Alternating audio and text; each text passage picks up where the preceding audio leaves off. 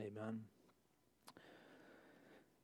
In the classic Christmas film, Home Alone, Peter and Kate McAllister made plans, paid a price, but they could not guarantee the results. Certainly they made plans. You think about all that was involved in this Christmas vacation. They were traveling from Chicago to Paris at Christmas time, and not only were they bringing a relatively large family of 7, by the way, if you've never taken 5 children to the airport, I don't recommend it. They weren't only taking their 5 children, but they also had invited Peter's brother, Frank, and his wife, and their 5 children, and their niece, Heather. That's a lot of people. So when Heather summed up everything after they loaded up the vehicles, she said that fateful morning there was 5 boys, 6 girls, 4 parents, 2 drivers, and a partridge in a pear tree. But that trip to Paris took more than in advanced planning. Peter McAllister likely paid a hefty price to make that happen. If you remember the film, they flew direct from Chicago to Paris at Christmas time. And that was 15 tickets, 4 of them in first class. One article, because people have time to do these sorts of things, estimated that the cost for 11 coach and 4 first class nonstop plane tickets from Chicago to Paris at Christmas time in 1990 was more than $35,000.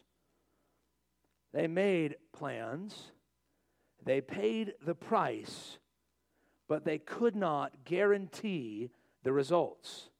Before they even touched down in Paris, they realized that they had left their youngest son, Kevin, home alone.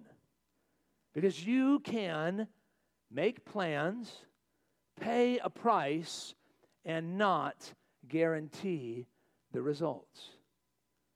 How many of us can relate with that? How many times have you made plans, maybe big, elaborate, long-term plans, only for something to absolutely turn them all upside down? How many times have you paid a price, maybe even an exorbitant price, for something that led you absolutely, utterly disappointed? How many times have you personally made plans, paid the price, and not been able to guarantee the result? Does God have the same problem? When God makes a plan and pays a price, can He guarantee the results? This Christmas season, we are taking a break from our study in the Gospel of Matthew to explore the doctrine of the atonement, the truth that God sent His Son to be born to die, to pay the penalty for the sins of His people. Last week we learned how God planned this atonement before the foundation of the world. Of course, the price that was paid was the very precious blood of Jesus Christ. But here's the question I want us to ask this morning. When God makes a plan and pays a price, can He guarantee the results? Or is He no better than the McAllisters? Would you look in your Bibles at John chapter 19? We read verses 28 to 30 earlier. We're just focusing on verse 30. In fact, we're really just looking at one word. In the original language, it's 3 in your English translation. But let me set the context of what's happening. Of course, this is the death of Christ. He is on that cross. He has been suffering for now about 3 hours, enduring the excruciating pain of the cross. This is why he came. He's enduring it. He's endured the wrath of God. He's cried out, my God, why have you forsaken me? And there on the cross, he's thirsty. And the text says, in order to fulfill the scripture, he says, I thirst. He gets a drink of sour wine. And then Jesus says something that demonstrates that his death was effective. It accomplished everything that God intended to accomplish. In other words, Jesus says something that demonstrates when God makes a plan and pays the price, he guarantees the results. Jesus, look at verse 30. After receiving the sour wine, said, one word in the original language, 3 in our English Bibles, it is finished. And he bowed his head and gave up his spirit. With God's help, I want to ask 3 simple questions from our text this morning. And as we answer those questions, here's one thing I hope happens in your heart, Christian.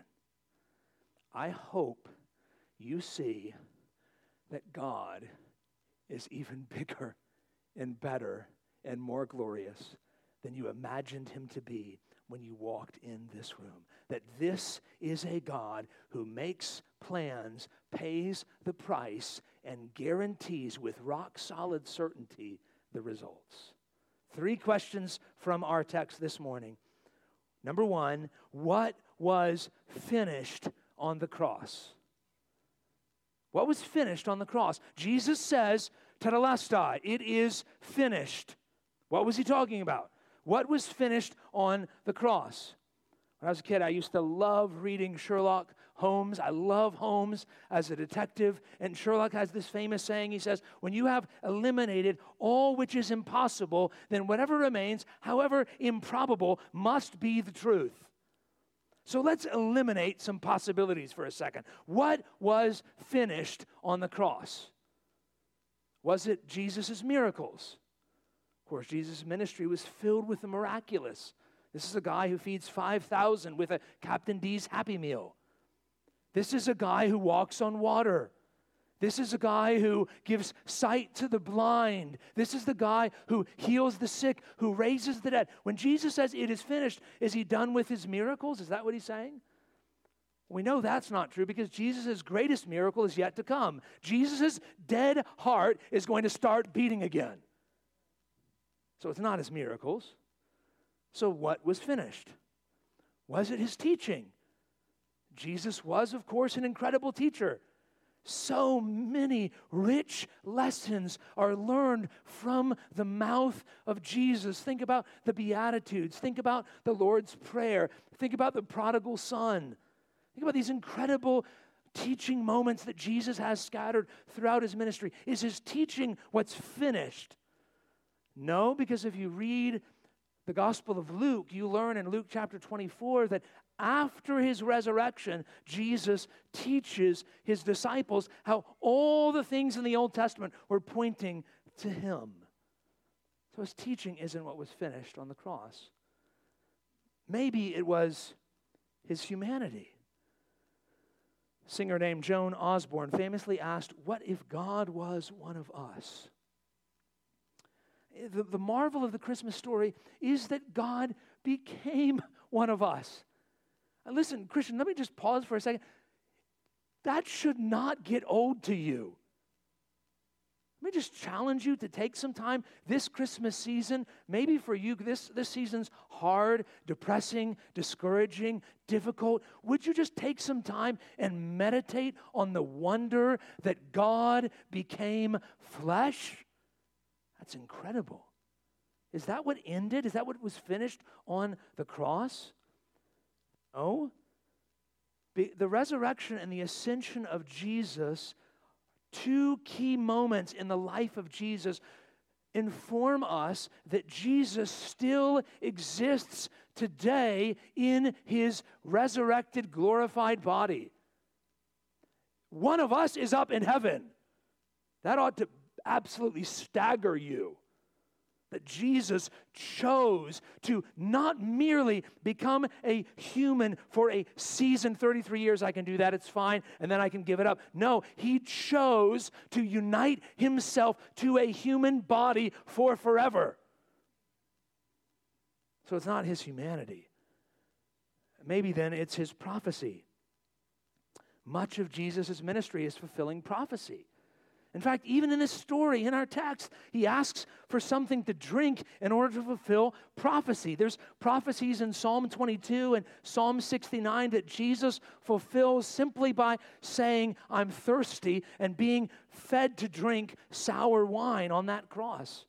So when he says, it is finished, is Jesus saying, well, there it is. That's the last prophecy. Check that last box. Now I'm done. No. Jesus had yet to be buried in a borrowed tomb, prophesied in Isaiah 53. He had yet to rise from death, prophesied throughout the Old Testament. And in fact, we still today are waiting for Jesus to fulfill a host of other prophecies. When we sing Christmas songs like, O come, Emmanuel, we ought to be thinking about his second coming and asking him to come and ransom captive Israel. There's prophecy that still needs to be fulfilled at the return of Christ. Or perhaps when Jesus says, it is finished, he means all his work is done. Maybe this is a general statement like the Father on the seventh day rested from all his labors. Is that what Jesus is saying? Okay, I'm done. It's finished. I'm going to rest now. No, I don't think that's it either, because if you go to later in the New Testament, places like Hebrews chapter 7, verse 25 say that Jesus is continually working in heaven. You know what Jesus is continually doing in heaven? He's interceding for you. In other words, Jesus in his resurrected body is in front of the throne room before the Father, and he is praying for you, discouraged Christian. He's still working. So that's not what he means. Could it be that Jesus says his suffering is finished? He's been on the cross for 3 hours. He's endured the wrath of God. Is he saying that he's not going to suffer anymore? I think we're a little bit closer to the answer here, but not quite. Because if you look at the New Testament, you learn something really interesting about Jesus. Incredible story of the conversion of Saul of Tarsus. You know the story. This man, his livelihood was killing Christians. And he's on his way, he's on a business trip to find some Christians and arrest them and kill them. And he sees this incredible, glorious light, and he hears a voice from heaven. It's the voice of Jesus. And Jesus asks, Saul, Saul, why are you what?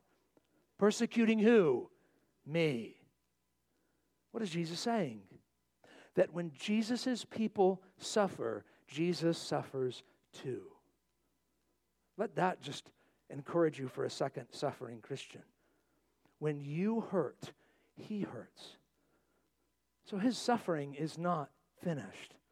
Not until he wipes away the last tear. And maybe, just maybe, when he wipes away that final tear, his own eyes will be moist too. So what was finished on the cross? I think the right answer is found in the text itself. That word, it is finished. Like I said, one word in the original language, it's the word tetelestai. And it's a word that refers to the total completion of an activity. It's the entire fulfillment of an obligation. It's the full payment of a debt. That word was often stamped on a purchase or written on a receipt because it meant paid in full. Tetelestai, paid in full. So what was finished on the cross? If you're a note taker, here's the answer. Payment for sin. The payment for sin was finished. Paid in full. You can imagine a receipt or a bill of sale, and by saying Tetelestai, Jesus is stamping with his blood that the bill for that has now been paid in full. This coincides with what Jesus tells us about why he came. Listen to Mark chapter 10, verse 45. This is perhaps the theme verse of Mark's entire gospel. Mark 10:45. Even the Son of Man came not to be served, but to serve, and to give his life as a ransom for many. That word ransom is a payment. It's a price that you would pay to rescue someone from slavery. Jesus said, I, the Son of Man, I came not to be served, not so you would do things for me, but so I could do something for you. What are you going to do for us, Jesus? I'm going to make a payment. How are you going to do it? By my life. I'm going to pay something. When Jesus says, it is finished on that cross, he's referring to the payment for sin. That leads to our second question. What was paid for on the cross? What was paid for on the cross? Knowing exactly what you're paying for matters. So, for example, think of the McAllisters in Home Alone again. Was their payment successful? Well, it depends on what they were paying for. If the McAllisters spent $35,000 simply to say, we touched down in Paris, then their payment was a success. But if they spent that money so that they could have a nice family vacation in Paris, then their payment wasn't successful, was it? Because it didn't work out. So knowing exactly what you're paying for really matters. So what was Jesus paying for on the cross? I want to suggest to you there's really only three options. There's really only three options.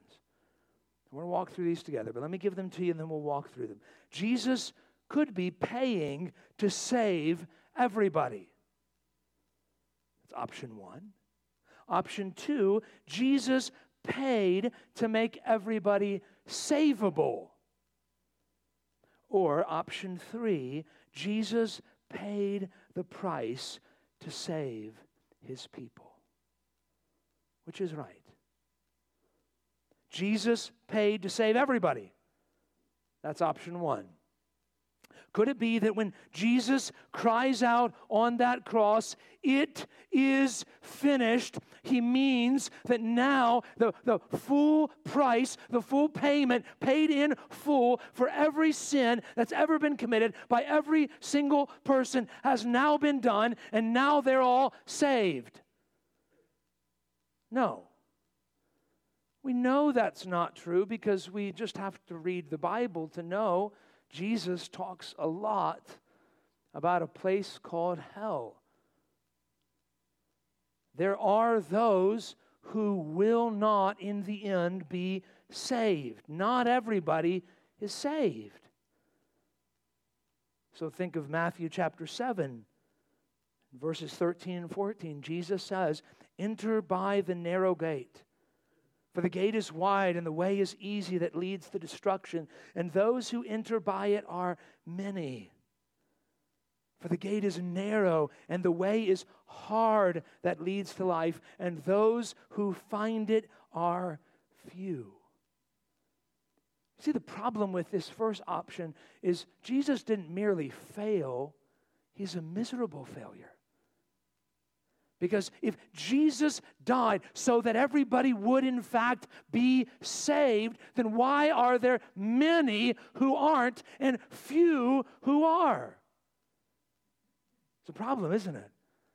So Jesus, when he cries out, it is finished, he must mean something different than that everybody has now been saved by his death on the cross. So let's consider option two. Jesus paid the price to make everybody savable. I think probably this might be what many of us believe. And yet, I think that this is no way near as comfortable as you might think it is. Here's the way this goes. When Jesus said, "It is finished," he was saying that he paid for everything on his end, but there's still work that you have to do to respond to his work. And not everybody will be saved because not everybody responds to the gospel. In other words, Jesus died to make everybody savable. Think of this view of Jesus' death like an unfinished bridge. It's very wide. There's lots of room for everybody. But it's only halfway completed. Jesus has done his part of the work to bridge the gap between God and man. But unless we do our part, then we won't be saved. In other words, Jesus died to make you savable. I want to suggest there's a couple of problems with this. One, this is not what Jesus actually says. Jesus didn't say, "It is started." What did he say? It's finished. It's finished. Remember, that word means paid in full. Now just imagine for a second, you have a large credit card bill of, let's say, $15,000, $20,000. And your friend comes up to you and they say, "You know what? I've decided to pay your debt for you." And they get a stamp and they stamp on it, "Paid in full." They give it to you. Merry Christmas. And you're overjoyed. But you've also lived long enough to know you can't trust everybody. And so you go to your website to look at the credit card statement, and you notice it's not quite paid in full. Now, maybe they left $50 on there. Maybe it's $500. Maybe it's $5,000. But regardless, if there's a penny left on that balance, it's not paid in full. When Jesus says paid in full, did he mean paid in mostly full, or did he mean paid in full?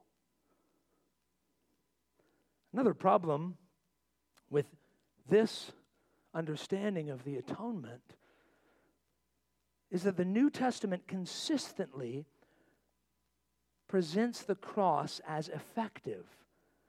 In other words, when the New Testament talks about the cross of Jesus, it consistently, almost in every single book in the New Testament, talks about the cross doing something. It accomplishes something. Let me just show you some of these. Romans chapter 5, verse 10 says, "While we were enemies, we were reconciled to God by the death of his Son." Notice what it doesn't say. It doesn't say you were reconcilable.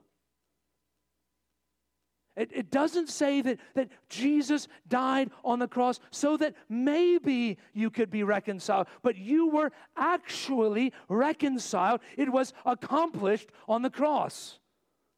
Or Galatians 3, verse 13. Christ redeemed us from the curse of the law by becoming a curse for us. For it is written, "Cursed is everyone who is hanged on a tree." Notice it again. It doesn't say Christ made us redeemable from the curse of the law. It doesn't say Christ made it so that maybe we might, hopefully be redeemed, but that he actually redeemed us on the cross. Or Ephesians chapter 1. In him, we might have redemption through his blood. It's not what it says. What's it say?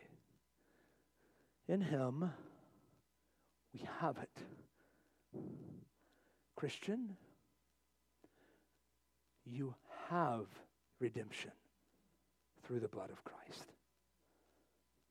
Not maybe, not hopefully. You have it.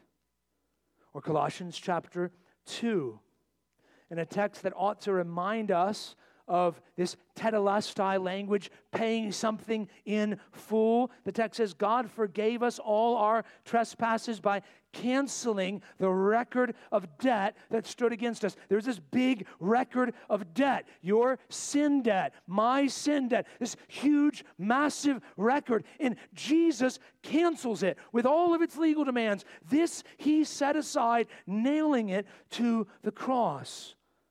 The text does not say that Jesus mostly canceled the record of debt or made it possible that maybe, hopefully, it could be canceled. It says he canceled it. 1 Timothy 1:15. Christ Jesus came into the world. Why? What's it say?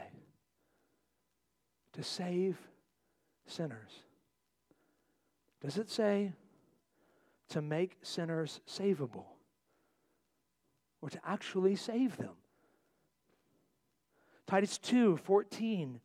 Jesus Christ gave himself for us to do what? To redeem us from all lawlessness and to purify for himself a people for his own possession who are zealous for good works. Jesus didn't die to potentially purify a people, but to actually purify a people. Hebrews 9, verse 12. He entered once for all into the holy places, not by means of the blood of goats and calves, but by means of his own blood. Thus, look at the text, securing an eternal redemption. In what universe is your redemption secure or eternal if Jesus only died to make you savable? 1 Peter 2:24. He bore our sins in his body on the tree. Why? That we might die to sin and live to righteousness. By his wounds, here quoting Isaiah 53, by his wounds you might be healed. Hopefully can be healed. Have been healed. In Revelation 1:5, Jesus Christ loves us and has freed us from our sins. How? By his blood. Christian, that's just a handful. I could show you dozens and dozens and dozens of scripture that demonstrate over and over again, Jesus did not die for possibilities. He did not die to make something attainable. He died to accomplish something.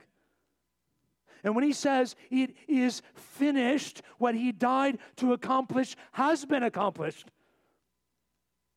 May not yet be applied in the life of each individual, but it's been accomplished. If Jesus merely died to make everybody savable, then God cannot guarantee the results. There's an old Merle Haggard song. It goes like this. I turned 21 in prison doing life without parole. No one could steer me right, but Mama tried. Mama tried. Mama tried to raise me better, but her pleading I denied.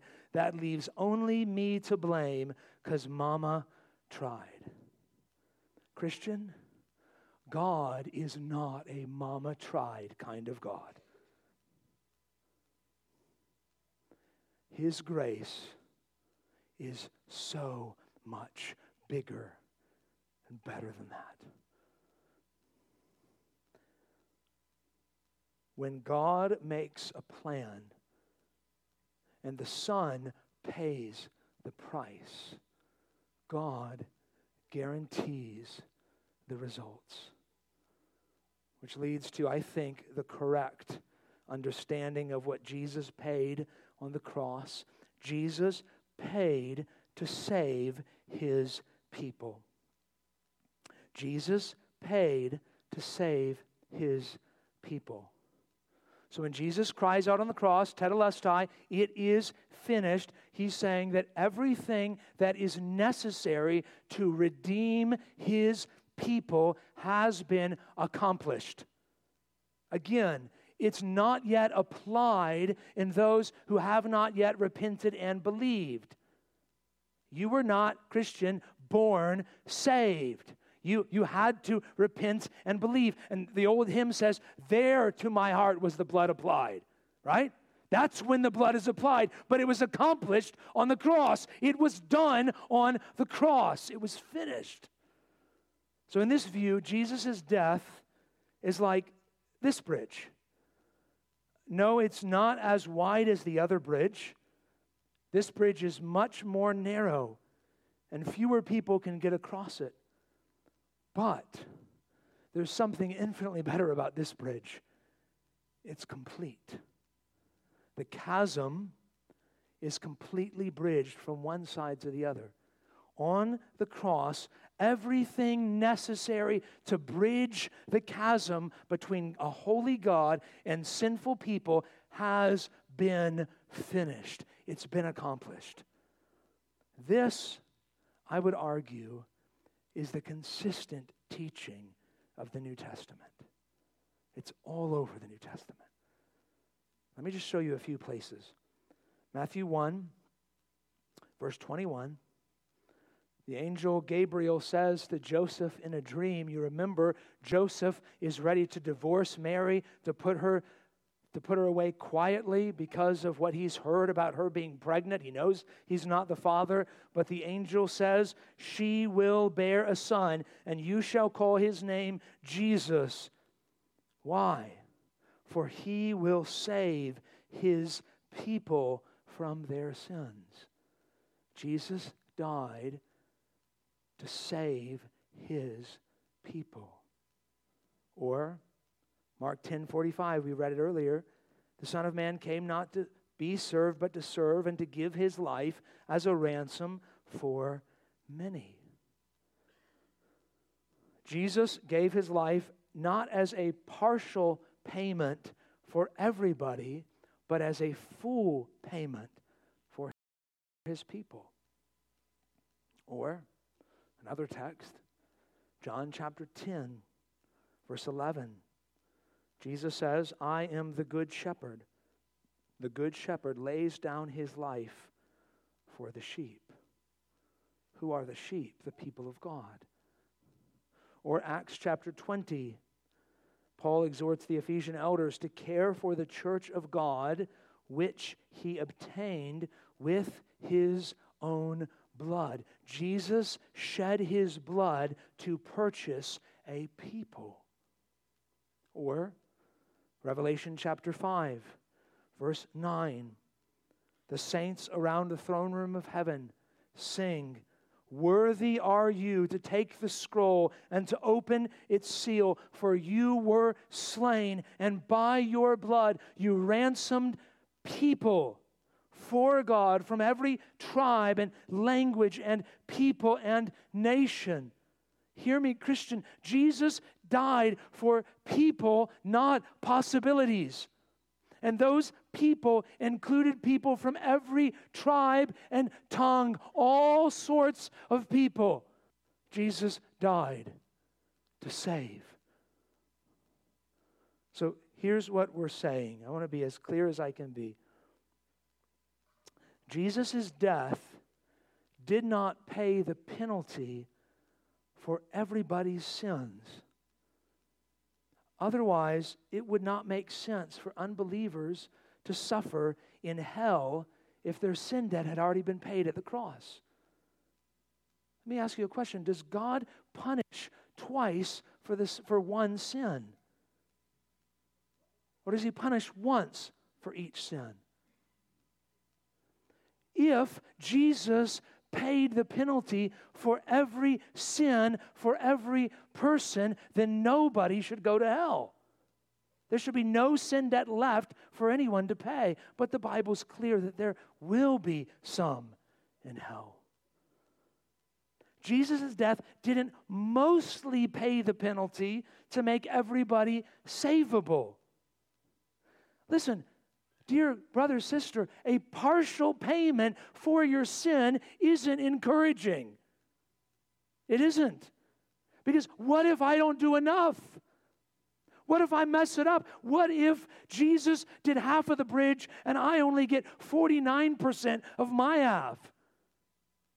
The gap hasn't been bridged. It's not really encouraging if any of it hangs on you. What we're saying is that when Jesus died on the cross, he was paying the penalty for the sins of his people. This includes every Old Testament saint who trusted in the promises of God. This includes every New Testament saint who repented and believed in the gospel. This includes anyone today who has repented of their sins and put their trust in Jesus. This includes you today, dear unbelieving friend, if you will repent and believe in Jesus. And I think also it also includes millions upon millions of aborted and miscarried babies, as well as those who die without the ability to understand right from wrong. It was finished on the cross. This doctrine is sometimes called limited atonement, although I prefer the terms particular redemption or definite atonement. Some object to this doctrine because they say, well, what are you saying? Are you saying that God doesn't love the world? Of course he does. The Bible's clear. God so loved the world that he gave his Son. But this doctrine teaches that Jesus has a special love for his people. This is clear in Ephesians chapter 5, verse 25, where Paul writes, "Husbands, love your wives as Christ loved the church and gave himself up for her." Let me ask the wives in the room for a second. Imagine you asked your husband after the service, "Do you love me?" And he says, "Sure, I love you like I love all the other women." How encouraging would that be? Men, don't try that, not even for fun. Don't do it. That's not encouraging. What you want, wives, is you want special love. You want particular love. You want definite love. You want specific love. That's what Jesus has for his people. That's what he has for you. When Jesus cried out, "It is finished," on the cross, he was doing so because he had paid in full all the sins, past, present, and future, of all his people. That is glorious good news. Now, let me ask a final question. How do we respond to this doctrine? How do we respond to this doctrine? Let me suggest a few different ways, depending upon where you are this morning. First of all, if you're not a Christian in this room, repent and believe the gospel. Repent simply means to turn away. Turn away from your sins. Believe is to trust. Not to believe the way people talk about believing in Santa Claus or believing their team is going to win the national championship or whatever. Believing, putting your weight on something. So turn from your sins and trust in Jesus. Listen to me. I promise you, if you repent and believe, you will be saved. Some people, when they hear about this doctrine, and man, I'll be honest with you, it'll get your head scratching a little bit. It'll throw you for a loop if you really dive deep into it. And some people think, well, this discourages me from telling people about Jesus. No, it doesn't. No, it doesn't. Because everyone who calls on the name of the Lord will be saved. The Bible teaches that clearly. If you will repent and believe, you will be saved. So do it. Call upon him. You can do it right where you are. If you're in this room and you're not a follower of Jesus, you can just stop in your mind and your heart and say, Jesus, I believe, save me. And you will be saved. John chapter 6, verse 37 says, all that the Father gives me will come to me, and whoever comes to me, I will never cast out. If you come to him in repentance and faith, he will not say no to you. I promise you.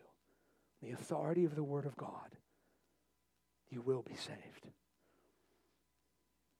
For the Christians in this room, second point of application is to proclaim the good news. If you're not a Christian, repent and believe. If you are a Christian, proclaim the good news. And again, sometimes when we zoom out and see the bigness of God and salvation like we're doing this Christmas, the temptation is to think, well, it doesn't really matter if I tell anybody about Jesus. I mean, God's going to do what God's going to do. It doesn't really matter what I do. If you read the book of Acts, you will see incredible stories of God saving people in incredible ways. And yet, he always uses people. Saul on the road to Damascus is sent to somebody who tells him about Jesus. The Ethiopian eunuch gets a special visit from Philip, the evangelist. Cornelius has a messenger tells him to go to Peter and hear the good news from Peter. These angels are appearing to people, and they could just tell them the gospel, but God chooses to save through messengers like you and like me. Jesus says something astonishing in John chapter 10, verses 14 to 16. He says, I am the good shepherd. I know my own, and my own know me. Just as the Father knows me, and I know the Father. And I lay down my life for the sheep. Listen to this phrase. And I have other sheep that are not of this fold. I must bring them also, and they will listen to my voice.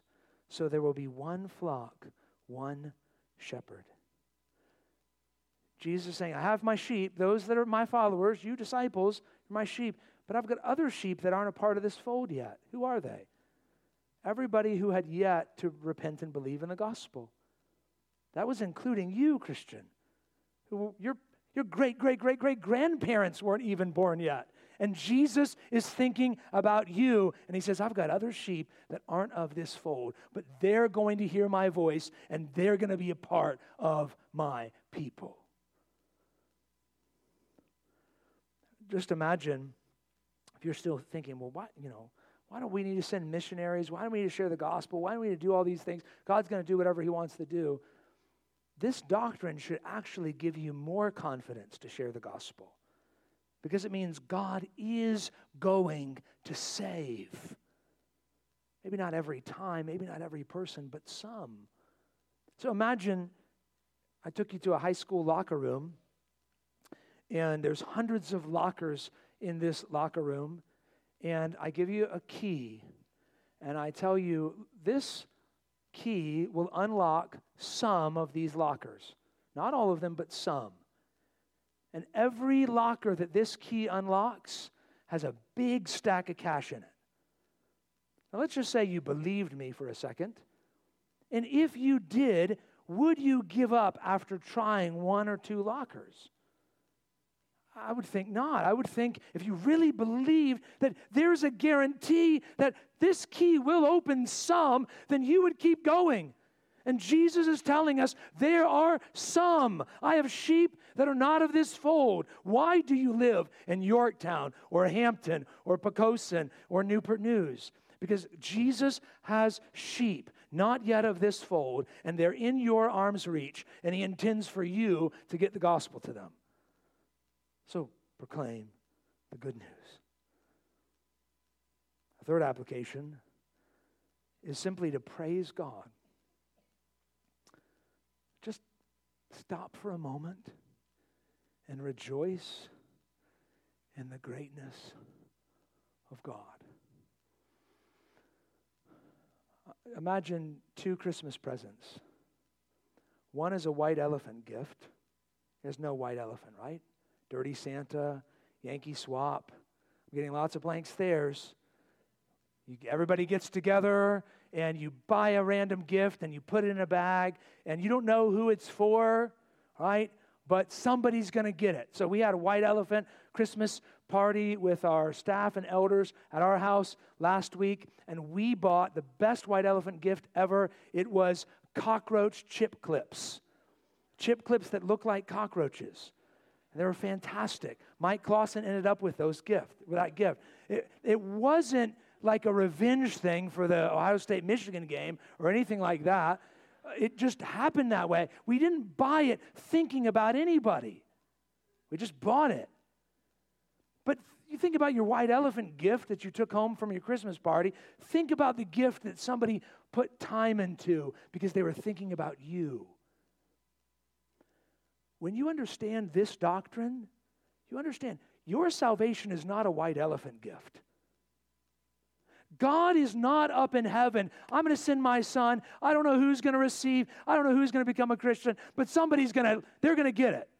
That's not how it worked out, Christian. He was thinking about you by name. You were on his heart before he said, "Let there be light." And when Jesus cried out, tetelestai, on the cross, every sin you would ever imagine of committing was paid for. All of it. Praise God. In just a minute, we're going to close our service and we're going to sing Jesus Paid All. And here's just a practical application for you. Would you sing it like you believe it? Here's another application. Love specifically. If God loved you specifically, shouldn't you also love his people specifically? One author put it like this: if God loved us specifically, we are to love one another not only unconditionally, but specifically, practically, personally. We don't operate with a vague, positive sense that we love people, love humanity, love the world. We operate out of a specific sense of loving the person in front of us. He continues, here is one simple, meaningful thing you could do. Learn the names of the people in your church. Remember them. Call them by name. No more, "Hey, brother." Their name is written down in the Lamb's book of life. Let it be on your mind and heart too. Love leads us to truly know one another.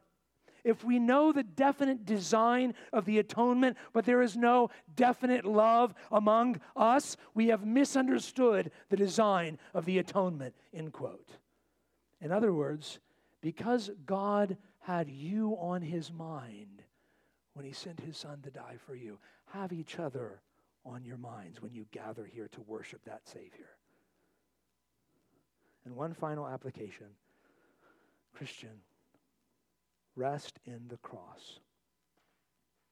One of the most glorious verses in all the Bible is Romans chapter 8, verse 1. There is therefore now no condemnation for those who are in Christ Jesus.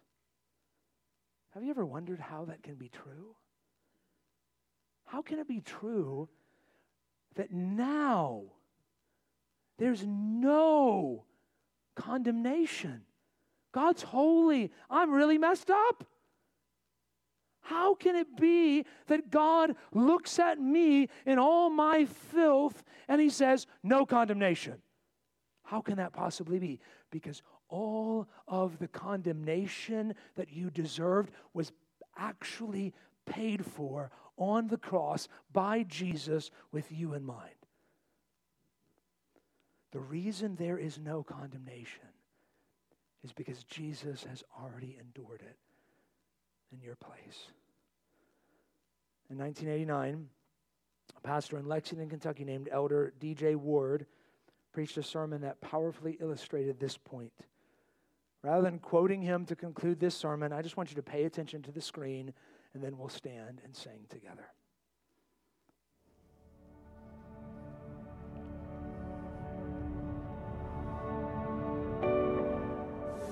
I contend this morning that the death of Christ was not an attempt, it was an accomplishment. Amen. Now, brothers and sisters, when one accomplishes something, it means somewhere they had to have an assignment. Well, what was the assignment? His name shall be called Jesus. For he shall save, not attempt to save, not try to save, not hope to save, not want to save, but he shall save his people from their sin. Is that right? I said, is that right? Now I hear this. I hear it on televisions, I hear it in churches, that God has done all he can do.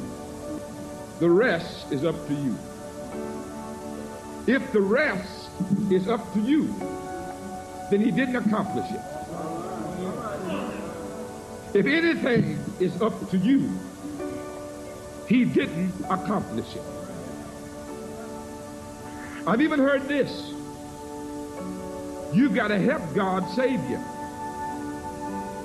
He can't do it by himself. If God cannot do it by himself, then he didn't accomplish it. He's a false God. He's a liar. And you best not trust him. If he didn't do it, then we ought to stop singing Jesus paid it all. Saying he paid some of it. Now, brothers and sisters, if he did not accomplish it, we are here in vain. And you can have all of the religion you want. If this was not accomplished, we're going to hell. It's just that blunt, it's just that simple, it's just that clear. But if he did do it, he doesn't need your best, and your works need not speak for you. If he did do it, you can leave here rejoicing that your sins are now under the blood. And he stands as your substitute, your mediator before God this morning, pleading the blood, pleading his blood, that perfect sacrifice, that holy attainment. He's pleading the blood. You can rest that all of my sins are under that blood. Did he accomplish it? Did he fail? Do we need Muhammad to come after him? Do we need another prophet after him? I declare this morning, he paid it all. He paid it all.